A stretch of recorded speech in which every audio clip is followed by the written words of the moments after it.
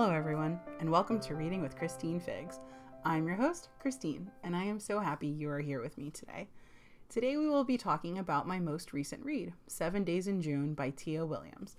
The description goes like this: 7 days to fall in love, 15 years to forget, and 7 days to get it all back again. Brooklynite Eva Mercy is a single mom and best-selling erotica writer who is feeling pressed from all sides. Shane Hall is a reclusive, enigmatic, award-winning literary author who, to everyone's surprise, shows up in New York. When Shane and Eva meet unexpectedly at a literary event, sparks fly, raising not only their past buried traumas, but the eyebrows of New York's Black literati. What no one knows is that 20 years earlier, teenage Shane and Eva spent one crazy, torrid week madly in love. They may be pretending that everything is fine now, but they can't deny their chemistry or the fact that they've been secretly writing to each other in their books ever since. Over the next 7 days in the middle of a steaming Brooklyn summer, Eva and Shane reconnect. But Eva's not sure how she can trust the man who broke her heart, and she needs to get him out of New York so that her life can return to normal. But before Shane disappears again, there are a few questions that she needs answered. With its keen observations of Black life and the condition of modern motherhood, as well as the consequences of motherlessness, 7 Days in June is by turns humorous, warm, and deeply sensual. Truthfully, I don't know where to begin with this book because it absolutely rocked me. I guess first I should start with trigger warnings, which should include self-harm and addiction. So like I've said in the past, if that is a trigger for you, then no worries at all. Skip this book and episode and come back to the next one that I talk about. But if that's not a trigger for you and you're sticking around, then let's dig into it.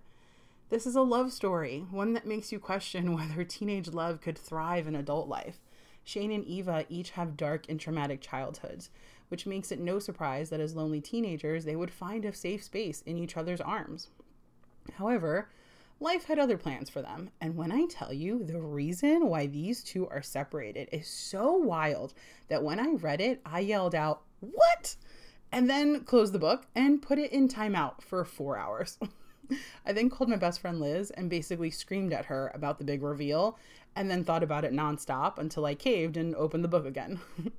When Eva and Shane reunite 15 years later as completely different people, sparks fly, but is there room in their current lives for an old love, bringing up secrets from the past, or addressing old wounds, especially when the one person who knows you best in the world also knew you way back when?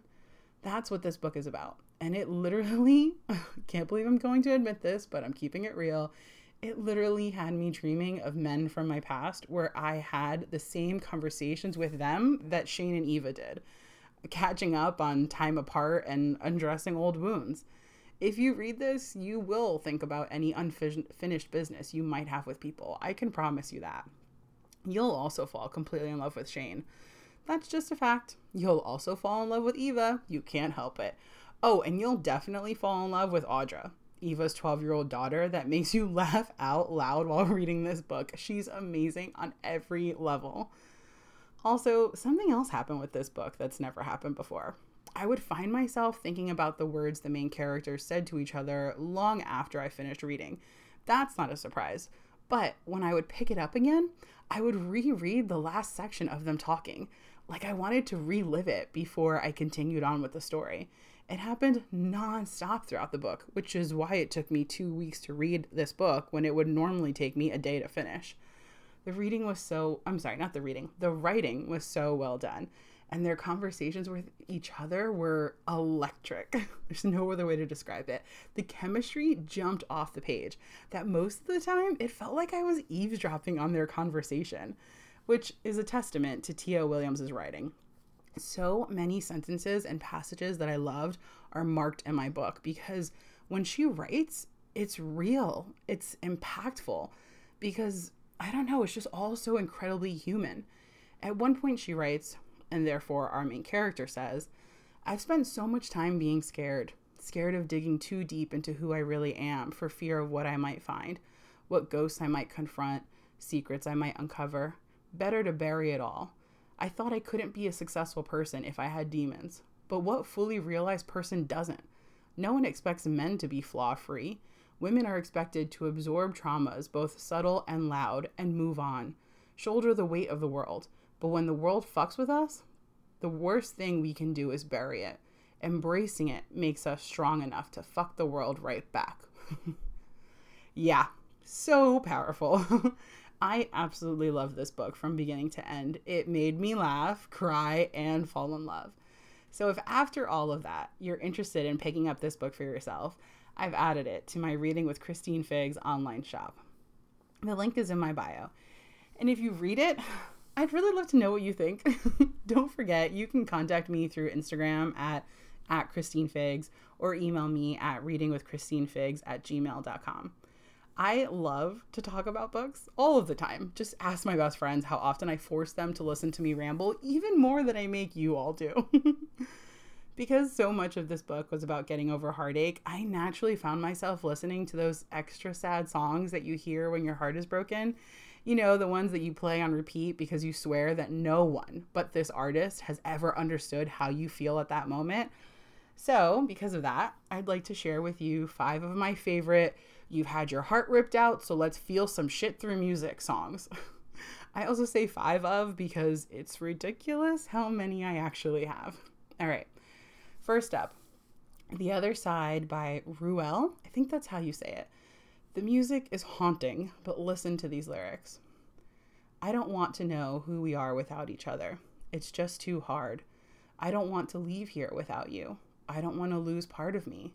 Will I recover? Is it fair or is it fate? No one knows. The stars choose their lovers. Save my soul. It hurts just the same, and I can't tear myself away. Did we ever see it coming? Will we ever let it go? We're buried in broken dreams. We're knee deep without a plea. I don't want to know what it's like to live without you. Don't want to know the other side of a world without you. I don't want to know what it's like to live without you. Oh my God, that line breaks me every single time. Next up is The One by Taylor Swift. The reason why this one breaks your heart is because we've all had people in our lives that we had hoped would be the one. Here are some of the lyrics I love. But we were something, don't you think so? Roaring 20s, tossing pennies in the pool. And if my wishes came true, it would have been you. In my defense, I have none for never leaving well enough alone. But it would have been fun if you would have been the one. I persist and resist the temptation to ask you, if one thing had been different, would everything be different today? Next is The Night We Met by Lord. I don't know if it's Uran or Huron. I probably should have looked that up. But if you've never heard of this song, I promise you'll love it. It's the song that I see people often sharing on social media. And whenever I do, I instantly think, oof, I've been there. Here are some of the lyrics. I don't know what I'm supposed to do. Haunted by the ghost of you. Oh, take me back to the night we met, when the night was full of terrors and your eyes were filled with tears, when you had not touched me yet. Oh, take me back to the night we met. I had all and then most of you, some and now none of you. Take me back to the night we met. Number 4 on this list is Always and Forever by Lily Kershaw. Just listen to these lyrics and you'll understand. You said you're going to love me full, and I said, how could that be when I've never been whole and I've never been free? Oh, we're alive, but we're still asleep. Won't you meet me in the dark? Won't you tell me what you see? Forget forever. Forever's too much. Answer me this. Could this be enough? Oh, we're in the in-between. You sleep like you're dead. Oh, when you dream, what's in your head? Every man I've ever loved has had bruises on his arms, 'cause I hold for too tight. Yeah, I hold for too long. Maybe I'll get better. Maybe you'll stay so long. But it's always and forever. When she sings, every man I've ever loved has bruises on his arms because I hold for too tight. I hold for too long. Yeah, when I first heard that, I had to pause it and take a few deep breaths. Lastly, we have Breathe Again by Sarah Bareilles. This song, it helped me through every heartbreak of my 20s. It's brutal and beautiful and just holds your pain like nothing else. It goes like this. Car is parked, bags are packed. But what kind of heart doesn't look back at the comfortable glow from the porch, the one that I will still call yours? All those words came undone, and now I'm not the only one.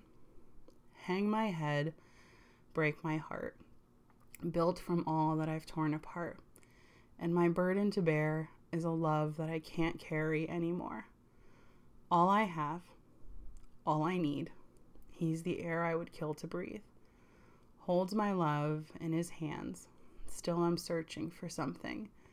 Out of breath, I am left hoping someday I'll breathe again. Yeah, that one still gets me. So I've added these songs to my Reading with Christine Figs playlist on Spotify and Apple Music. So hopefully you'll check them out, and fingers crossed you'll love them as much as I do. All right, that's all for now. I hope you've enjoyed this episode and that you stay tuned for the next one, where I talk about my current read, Juliet Takes a Breath by Gabby Rivera. So until next time, I hope you read, and if you can't, because that's just how life goes sometimes, I hope you enjoy some art in whatever form you find it, because when life gets difficult, it is art in all of its many forms that can hold us, heal us, and give us hope. I love you all.